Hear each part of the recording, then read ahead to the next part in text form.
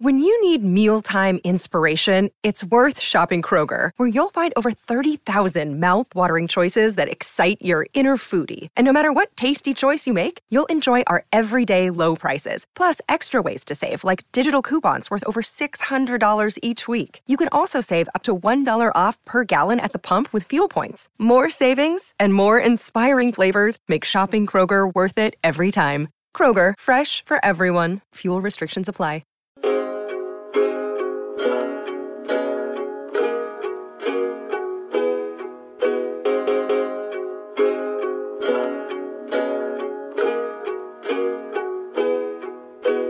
Back by no one's demand but our own, not from the home office in beautiful Nashville, Tennessee. We are out here at St. Thomas Sports Park.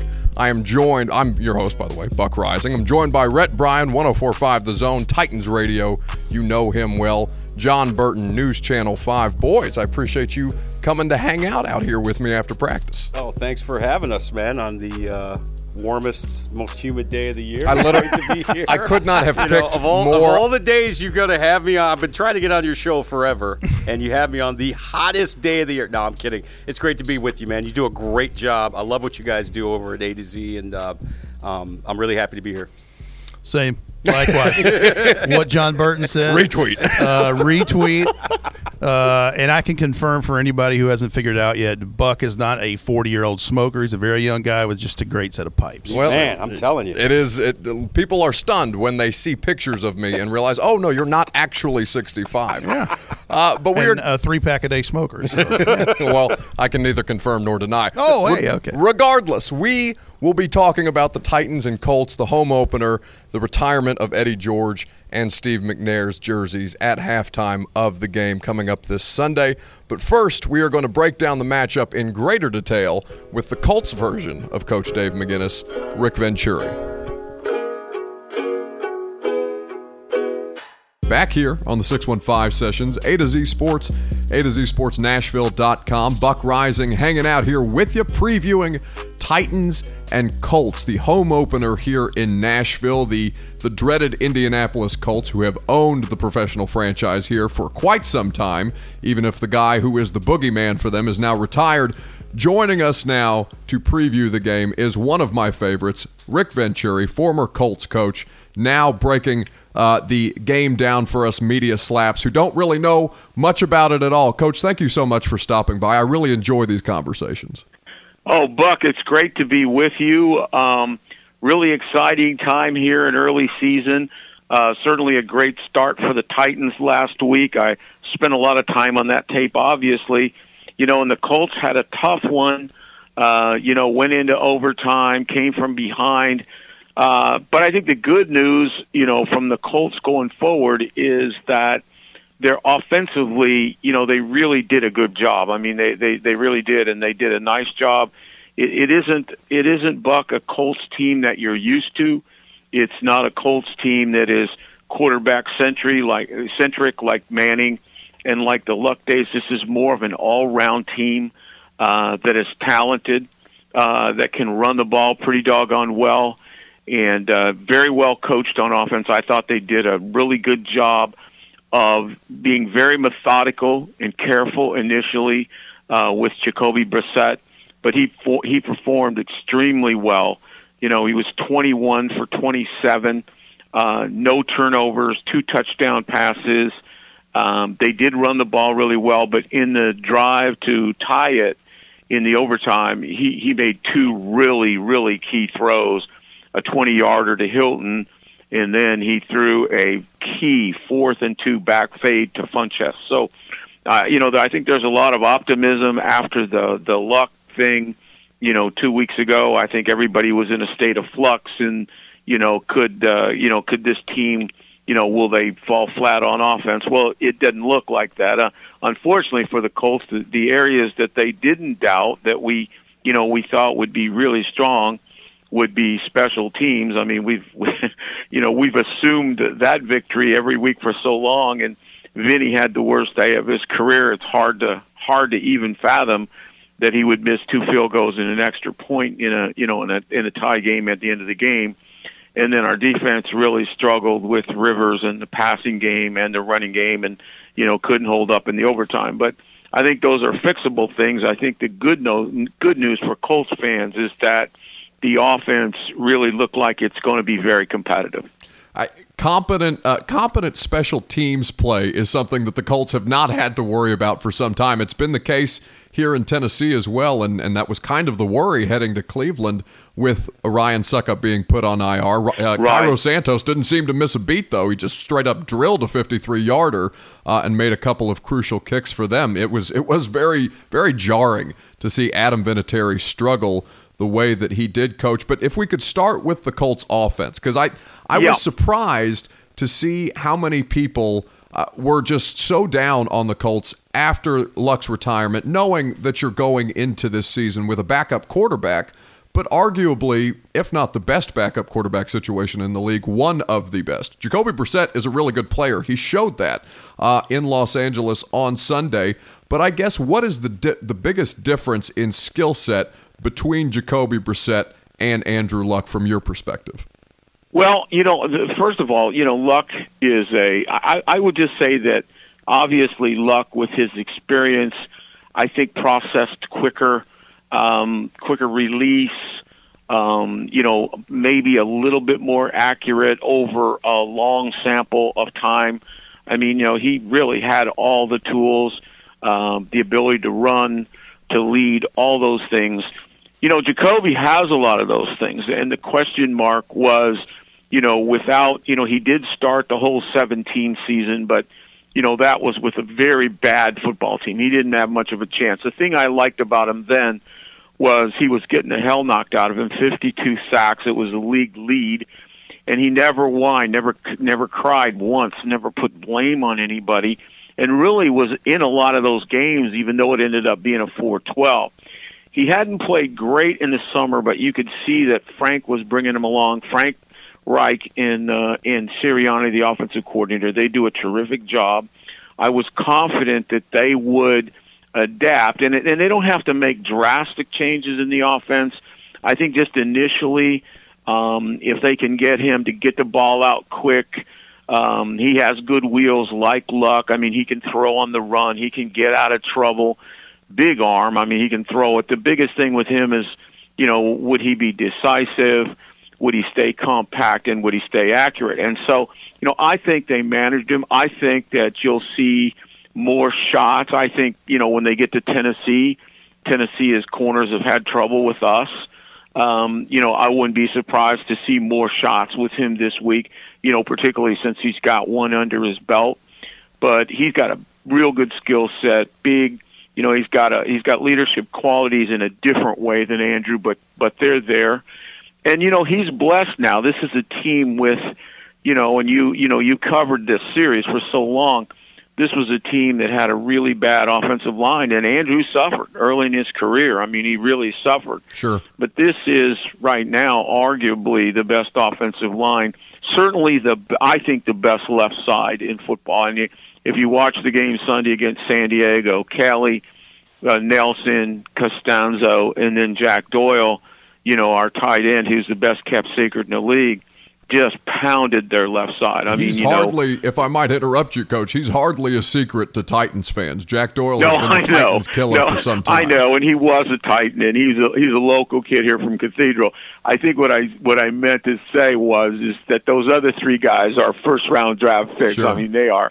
They are top drawer, and here's an undrafted free agent who's really one of the most valuable players on this team. And he's kind of a throwback, Buck. You just don't have those tight ends that can block anymore. You have all the hybrids, but you don't have those guys that can block that edge. And man, I'm telling you what, Frank adjusted in that game. He saw that San Diego had vulnerabilities in that nickel, and they just pounded them. And so, this offensive line went from last in sacks, 52 and 17, to leading the league in fewest sacks with 18 in 2018. And so, it's a much better operation. Marlon Mack is coming into his own. He is a guy that I had great expectations for. They got him on the 4th round out of South Florida, but I spent half my year in Tampa. I know him extremely well, and he has really developed under Tom Rathman, the running back coach, and he's now there isn't anything that he can't do. He just has to play. He just has to stay healthy 16 Sundays.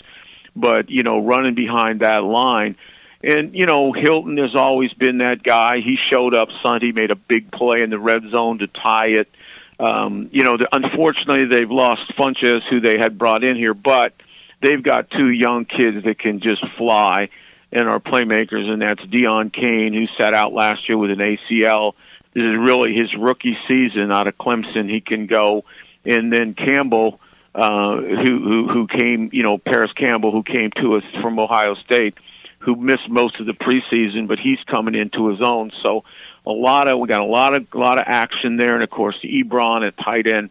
They have a lot of weapons. This is no longer just a quarterback team, and I think Frank wants to be more of a balanced team. Like I said, and I preached this to the people of Indianapolis, this is not going to be your father's Indianapolis Colts. This is going to be much more of a balanced offense than it is going to be just a quarterback in the pips, to be honest with you. Yeah, and a career high 174 rushing yards for Marlon Mack against the Chargers last Sunday. He was spectacular. In fact, we were sitting there in the press box in Cleveland, and I saw an update that he had 100 yards in the third quarter alone or something like that, and I did a double take. I wasn't sure if that was a typo by ESPN's updates. But yes, this is a much more balanced Indianapolis Colts team, as you've been saying, and that offensive line. I mean, Quentin Nelson, he is somebody who everybody in the league is now intimately familiar with, which is a strange enough thing for a left guard, but not when you are as talented and as excellent as he is. Of course, the highlight that's gone viral of him just straight decleating Melvin Ingram, and that was only one of the great plays that he had. This is a Titans team that, at least locally, the questions have been about the defensive pressure that they will be able to get. Harold Landry is somebody who there is a belief that he will come into his own. 37-year-old Cam Wake was a superstar in Cleveland on Sunday, but this is not something. What he was able to do, he did on 24 snaps. Like, this is still somebody who's on a pitch count.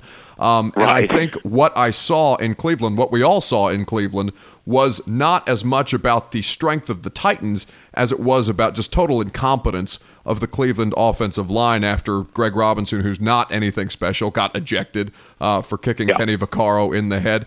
How do you think that Frank Reich, obviously I know that you're not down on Adoree Jackson, but you have questions about Adoree Jackson. You're one of the first people that I heard be critical of Adoree Jackson, and here in Nashville it was taken as blasphemy. This is a Colts coach who is trolling Titans fans, things of that nature. But it has proven to be so that Adoree Jackson has serious holes in his game, and T.Y. Hilton is somebody who has exploited him several times.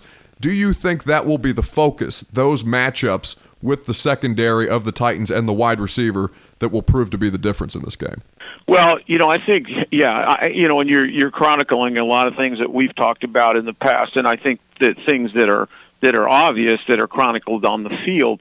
I think Frank is going to want to stay balanced with Jacoby. I don't think he's going to come out and just say, we're going to throw 45 balls today right off the bat, and this is what we're going to do. I think they're going to come up with an ideal running scheme. I think most people, when they play the Titans, they want to go right after Landry on the running game. Terrific edge pass rusher. I think he's got a real high side there. But he's not the biggest guy in the world. I think teams, like to go there with the running game.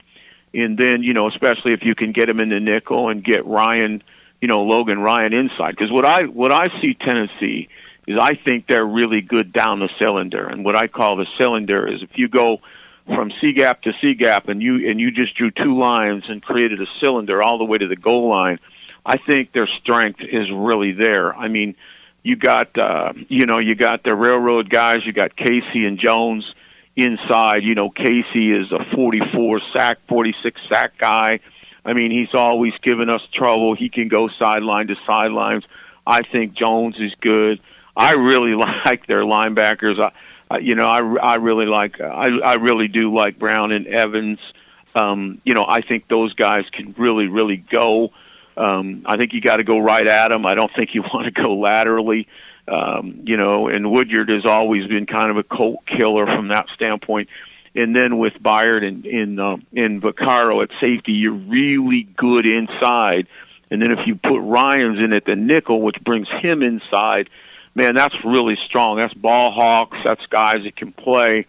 And so, it just looks to me like you have to work the edges and you have to work on the corners. And, that's where the success has been. I mean, it's really amazing because the Titans had such good numbers last year. The number one number, of course, was third against points. I mean, that's the most important number in football. And that's really playing good defense. But the irony of that was it was 71 points in 2 games against the Colts. It just didn't hold up. And, right. I think they have had trouble on the corner, both Butler and Jackson. And Hilton's a handful. I mean, it doesn't, he's made a lot of guys look that way, but he has, was particularly in that first game last year. He was just outstanding, really. And so, I mean, I think that's kind of the obvious look for everybody is how are those things going to unfold? I really respect if Tennessee, the biggest thing if I'm coaching this team is you got to stay out of that 3rd and long, because in 3rd and long, when the Titans bring Wake in there, and I think they're being really smart with that. I didn't necessarily see that coming, but they're basically utilizing him in those half-2 pass situations, and they're not going to wear him out at his age. And then Landry has still a really good speed rush off that other side, and he even gave Anthony Costanzo. He got a sack on Anthony in last year's game, and that didn't happen very much. And so I really respect that edge pressure. And then they get in some of those packages, which I call Delta, which is 3-man down with, Casey inside, and then those 2 linebackers walked up, and then you got Vaccaro at the dime, and Ryan's in there. I mean, they give you fits on 3rd down. So, it's very important that the Colts can stay out of those, those real 3rd and long situation where Dean Pease can, he can put those guys in there and he can run those exotic packages. And that's the key for the Colts is taking shots at the right time, getting big plays, and then methodically staying out of those 3rd and longs. Let's flip to the other side of the ball for both teams, the Titans offense and the Colts defense. This is a Colts defense that has a lot of young talent, not necessarily the youth and inexperience that they may or may not have. It didn't seem to show up in I mean, they had some issues, obviously, but Phillip Rivers is borderline Hall of Fame quarterback, and you'll have that. They were picking apart the Colts defense with the screen game. They were working them over, but on the whole, this is a Colts defense that legitimately, I think, is more talented than any Marcus Mariota has faced over the course of his matchups with Indianapolis. Marcus, look, go ahead, Coach. You're exactly right on that. I mean, you couldn't be more right. And I think one of the disappointments we all have is that we felt like we felt very confident with our defense and special teams going in, and we worried about our offense and kind of the reverse play. It's not a disappointment that you could lose a game to that team out there. That can happen. It's just kind of how we lost it.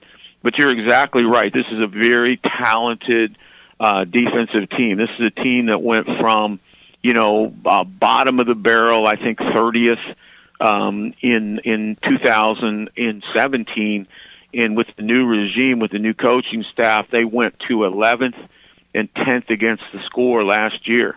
And they've actually bolstered it, with Houston, who came over from Kansas City. Even though Rivers had his way with us in many respects, beating our zone defense, they did have 4 sacks, and the 5th one was taken away on an offside penalty. So, with Houston and the young kid Toure on the other edge, who's really coming into his own.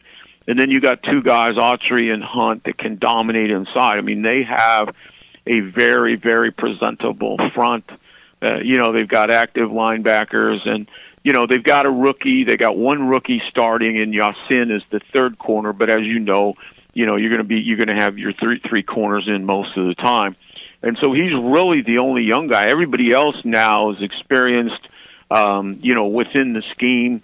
And I look for them to make a big improvement. They missed a lot of tackles Sunday, weren't in great position. Rivers used a lot of play action and got a lot of guys, got a lot of chunk plays. And then, we have had trouble with those top teams. We no question about that. The Kansas Cities, the New Englands, and now San Diego. If you look at those three samples over last year and now the beginning of this year, we've had trouble with them, particularly in the play action passing game. They've been able to get chunk plays, and then when teams loosen us up and then run the ball, not necessarily come out to run it, but that when they use the run as the complement, because San Diego is kind of lost here, but they rushed for 6.0. So I mean, they when they had to rush it, they got it. So Melvin Gordon has to hate to see that, Coach. Yeah, I look for really a big improvement, this week, and they're going to have to be. I mean, Tennessee is, to me, it's a three-headed monster with a very improved, receiver core. But when you look at Henry, and you look at Lewis, and you look at Mariota, if you put their numbers together in 18, and Mariota missed most of this, a lot of the season, you were looking at 1,900 and change just on those three guys. Mm-hmm. So, when you get ready to play them, it all begins and ends there. I'm a Belichick disciple. I coach for him. And in the end, you have to take away what they do best. And, those three guys, and Mariota's best, when he's playing almost that college game, when he can get on the edge, when he's scrambling, his bootlegs, that's when he's really outstanding. And when they can zone block up front and kind of protect their offensive line, their problem, their Achilles heel is when they get behind in the count and they have to win in a pocket game. That's been, particularly with Lewan out. I mean, that's when they struggle. He struggles in the pocket, and they struggle in protection. So, it's so important, and it's true almost every NFL game that way. But I think when you have limitations in the offensive line, and your quarterback is better on the move than in the pocket, you want to stay ahead in the count. Marcus Mariota, they have done everything that they can, it seems, and it's not just about putting the quarterback in the best position, Coach. They've legitimately done everything that they can to put the team in the best position with the upgrades that they have made with Adam Humphries, who didn't get a lot of work in Cleveland, but he didn't need it. A.J. Brown, who they drafted, who fell to them miraculously, it would seem, in the second round. Corey Davis, I think, is a player who now heading into his third year, he again, not a lot of targets, not a lot of work.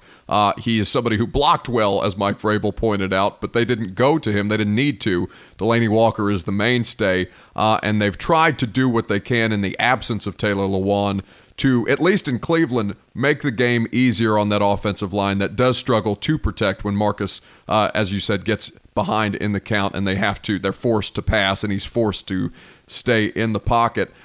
Overall, though, is this enough? And you and I have talked about Marcus Mariota previously.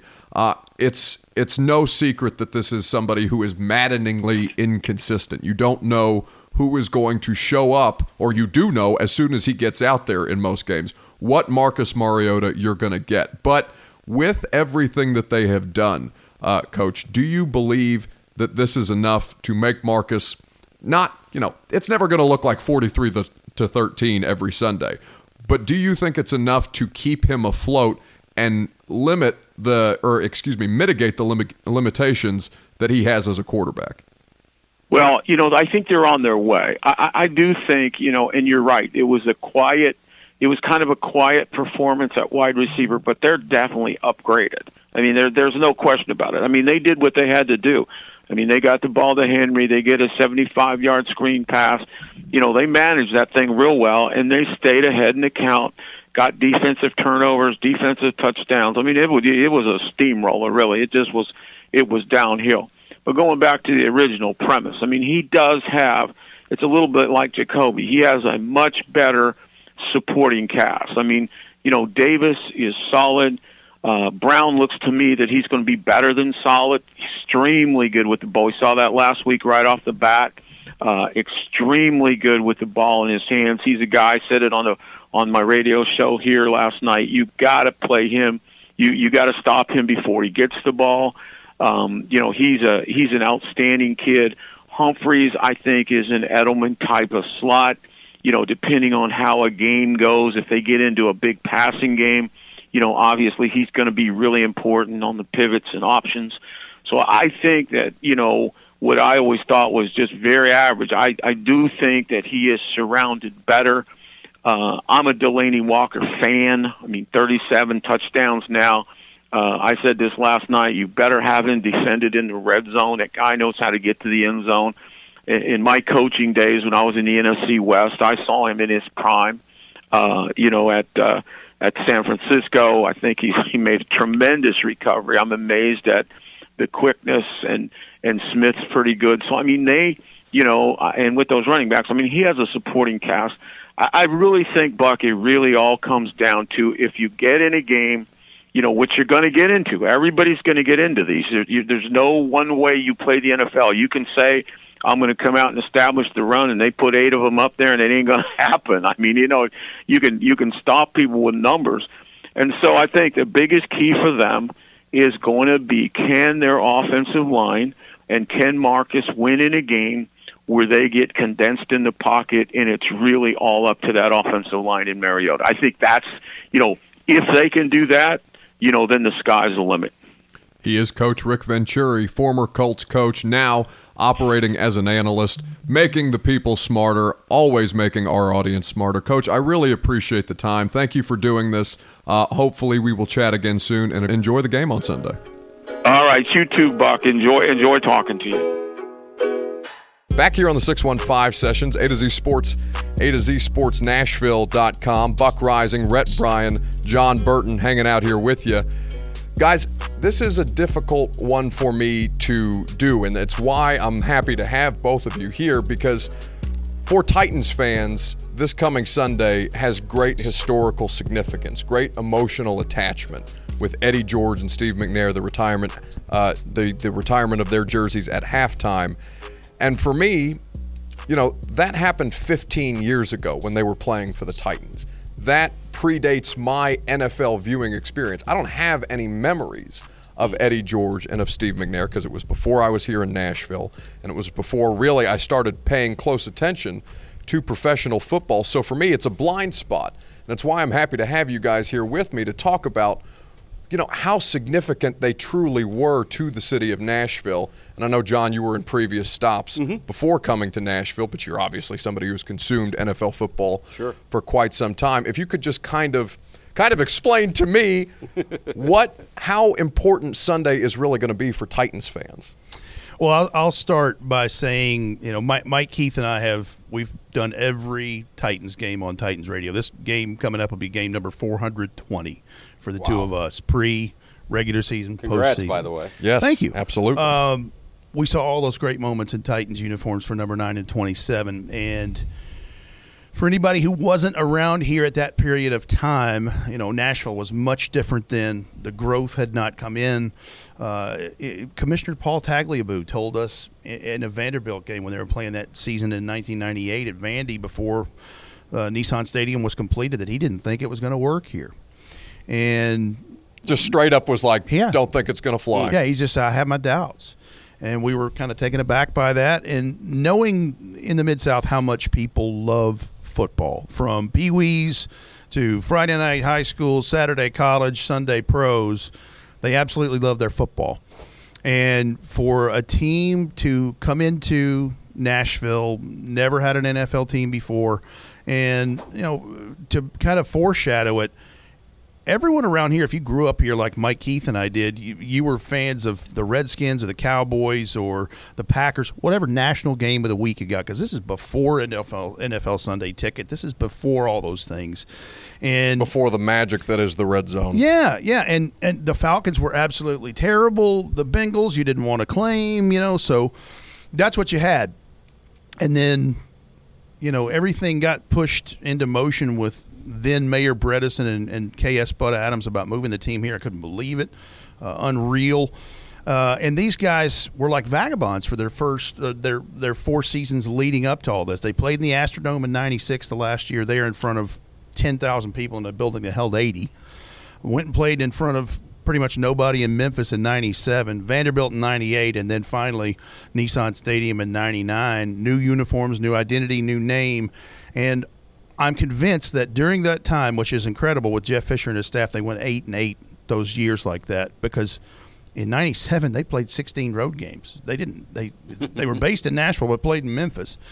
People make fun of the Chargers for that being the case now, but or the Titans, or the poor Saints Titans had to do it in 2006 with Hurricane Katrina. Sure, but so these guys, they were all they had were each other, and they were growing up together, and you could see that in 97 and 98 that they had the makings of something that could be good to great. And that's the whole mantra that the Titans have had this whole 2019 offseason is going from good to great. And number 9 and number 27 were exemplary of that. They learned how to win games they probably shouldn't have, or, Eddie George has talked about it this week as this event is coming up, about how that game, the very first game in that building regular season-wise against the Cincinnati Bengals, they drafted Akili Smith. He got knocked out. Jeff Blake comes in. He's slinging it around the yard. They're trailing. They end up winning 36-35 in the end of regulation there. And then they kind of checked off wins as they went. Jacksonville in week 3 in a absolute monsoon. There was a play by Samari Roll, an INT of Mark Brunell right there at the end, and they held on to beat. I mean, that's when Eddie George said, we learned how to win right there. This is exactly what this team is trying to do now. And those guys, they're Generation 1 Titans. They are the building blocks, the cornerstones of this whole thing, and people still love them. JB, you are somebody who is a Giants fan. Right. And one of the most historic, most impressive wins that Steve McNair ever had was against your team. Mm-hmm. Playing against him was the stuff of legend. Just kind of, if you could walk the people through how tough it was to be on the other side of a game like that and to know that Steve McNair and Eddie George and those Titans teams were those kind of competitors. Yeah, you're watching that game and you're realizing that what's going to happen. I mean, you watched what he did in that game and how tough he was and how resilient he was and how, when he was at quarterback, you knew the Titans were not going to go away. When you had 9 at Q and you had 27 at RB1, you knew that those guys were going to keep coming at you. They were never going to fold the tent. The Titans or the Giants, they didn't beat the Titans for like the first 6 or 7 times they played them when they became the Tennessee Titans. And Steve McNair and Eddie George were major factors in that. And I had the pleasure of talking to Eddie this week myself, and he talked about, I asked him, I said, it seems like you two guys took the mantle of, we have to be the leaders of this team. And they realized it right away. As we go, so goes the rest of this team. He said, that's exactly right. And it was pretty interesting because Eddie said, Steve and I, we weren't great friends, but we were great teammates. And we understood our roles. And we understood our responsibility for being leaders of this football team. Eddie joked, he said, Steve's a country boy. He likes catching catfish with his bare hands and fishing and hunting. He's like, I wasn't into that stuff. But when we got on the field together, there was a bond and there was a closeness. And I think the fans could really feel that. It's ironic because I was actually living in Buffalo, New York when the Music City Miracle happened. And that was an interesting day in Western New York, I can tell you. But you talk about these two guys and the way they kind of put this city on their backs and said, listen, we're gonna go as hard as we can. We're going to play as hard as we can. We're going to represent you. We're going to represent this city. And we're going to try to really show Nashville that you have a team and you have leaders you can believe in. You have guys that you can put your trust in. And I look at Steve McNair, man, and to me, he's the black Brett Favre. Country boy, but tougher, gunslinger, tough, plays hurt, just will never say die. And I look at a guy like Eddie George, and he told me this week about, because you guys don't remember, I think you remember, Rhett, you may not remember, in the 90s, we had a lot of Heisman busts, man. We had a lot of Rashawn Salams and Ty Detmers and Gino Torettas and all these guys. And, I think after Rashawn Salam specifically, a lot of people thought, okay, Eddie George won the Heisman at Ohio State. What kind of pro is he going to be? And he told me how determined he was to make sure I'm not going to be a Heisman bust, because a lot of people were predicting that for him. And for as physical as he ran, at 6'3", I'm a Giants fan. I watched Brandon Jacobs. His career ended early because he was built similar to Eddie, and guys kept taking him low. Eddie was able to be such a physical back despite being such a big target. And, Steve McNair's toughness and the way he played hurt is legendary. So I think, like you said, these are Generation 1 Titans, and they're the guys that made this franchise what it is today. Buck, to circle back on the game you're talking about, December the 1st, 2002 in the Meadowlands. Listen, I'm just here to I'm just here to observe, boys. Well, and he can attest to this. Yeah. Being a Giants fan, knowing how the New York media works, McNair was banged up. He had a torn calf. He had busted ribs. I mean, he's hurt from head to toe. And the Titans trailed in that game by 9 points late, like just outside the 2-minute warning. And they engineered a drive, and he stuck his head in there on a 2-point conversion to tie the ball game up. They made Kerry Collins and the guys, I think they went 3 and out in the next possession and had a drive of their own. Joe Nedney kicks the field goal. They win. It was incredible because much like this game this weekend or even last week in Cleveland, I don't think a lot of folks were giving them any chance. Except for the people paying close enough attention. Yes. And I can tell you the Giants needed that game to stay alive in the playoffs. That's right. I mean, that was a game they absolutely had to have. And to John Burton's point, Jeff Fisher always did well back then against NFC teams for whatever reason. Mm-hmm. But that was the precursor for Steve McNair and putting him on the national radar where he would have a co-MVP season in 2003 with Peyton Manning. That really got the New York media's attention. Like, who is this Steve McNair guy? Because, again, out of conference, played in the South versus the North, whatever, you want to dice it up. And he got their attention. So now we sit here in 2019. As we mentioned, the Colts coming to town, the hated Indianapolis Colts by the Tennessee Titans, no longer led by the Titans boogeyman, Andrew Luck, having retired earlier in the year, but with a quarterback and a running back that are not mirror images of Steve McNair and Eddie George. Nobody could ever be them, but who play in the shadow of those two great figures, and who Derrick Henry physically resembles Eddie George, starting to play and have the whole narrative after last year, heading into the last month of the season, after having had the conversation with Eddie about how to be a more efficient and effective runner.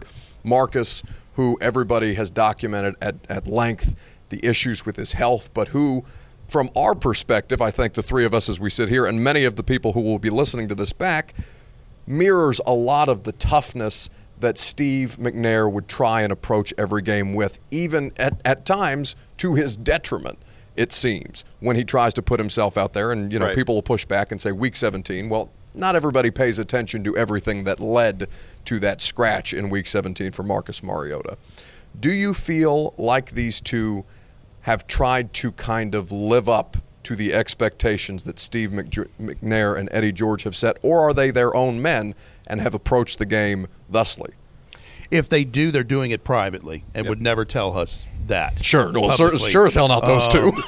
But I don't think so. I think that they're their own guys. But by the same token, you said they live in the shadows of those two guys, and I think you're 100% correct because there's this label about, is Marcus tough? Marcus is extremely, ridiculously tough. Is he injury prone? That's probably where you would lean more towards, is the durability part. But he suffers because all this fan base has ever known is that an amputated limb is probably the thing that would get Steve McNair out of a ballgame. That's how tough this guy was. And so it's a tough act to follow. Yeah, McNair had no business playing at times. That Giants game is a prime example. He didn't practice all week. Didn't think he was. Neil O'Donnell tells the story. He bought, I don't know how many tickets for his family because he's a Jersey guy, and only to find out that on Saturday, no, 9's going to go. He's good. Like, oh my gosh, this guy. Yeah, I spent a lot of time with Neil when I first got to the market. He does tell that story, and I mean, listen, it's a different game now. I mean, Andrew Luck proved that. He decided, look, I'm just this whole injury, rehab, get re-injured. I don't want to do it anymore. Back then, it wasn't even a question for guys like Steve McNair, Brett Favre, some of the other quarterbacks of that era. You know, you did everything you could to make it on Sunday. And this guy not practicing all week and showing up on Sunday and winning games and winning them, you know, with the dramatic flair that he did. I mean, that's the stuff of legends. And then you hear about what a great guy he was off the field and how generous he was with his time. I mean, he's, you know, the guy's a true legend, you know, in this era, in this city amongst Titans fans, for sure. The Titans fans will hope that the Indianapolis Colts do not come in here and spoil the retirement ceremony for Steve McNair and Eddie George. Guys, I really appreciate you providing me some context. I would love to sit here and continue to talk about this, but as we know, practice is getting ready to start, and Mike Vrabel will soon be out here. And whether we are professional journalists, objective media, I think there is always a little bit of fear of whether Mike Vrabel will come after you if you are in the wrong place at the wrong time. So I greatly appreciate Rhett, Bryan of Titans Radio. Of course, you can hear him on game days on 104.5 The Zone and all of the Titans Radio Network. John Burton, News Channel 5. You can check him out on News Channel 5 Sportsline. You can see him anywhere that they are broadcasting the sports on News Channel 5. Boys, I appreciate it. Maybe next time we'll do this and there will be a little more wrestling impressions. Sounds like a plan. I'll be Mean Gene. He could be the Macho Man Randy Savage. We'll do a couple promos. How's that? Yeah. That being said, I'm Buck Rising, reminding you to stay hot, Nashville. We will talk to you Tuesday right here on the 615 Sessions, brought to you by A to Z Sports and A to Z Sports Nashville.com.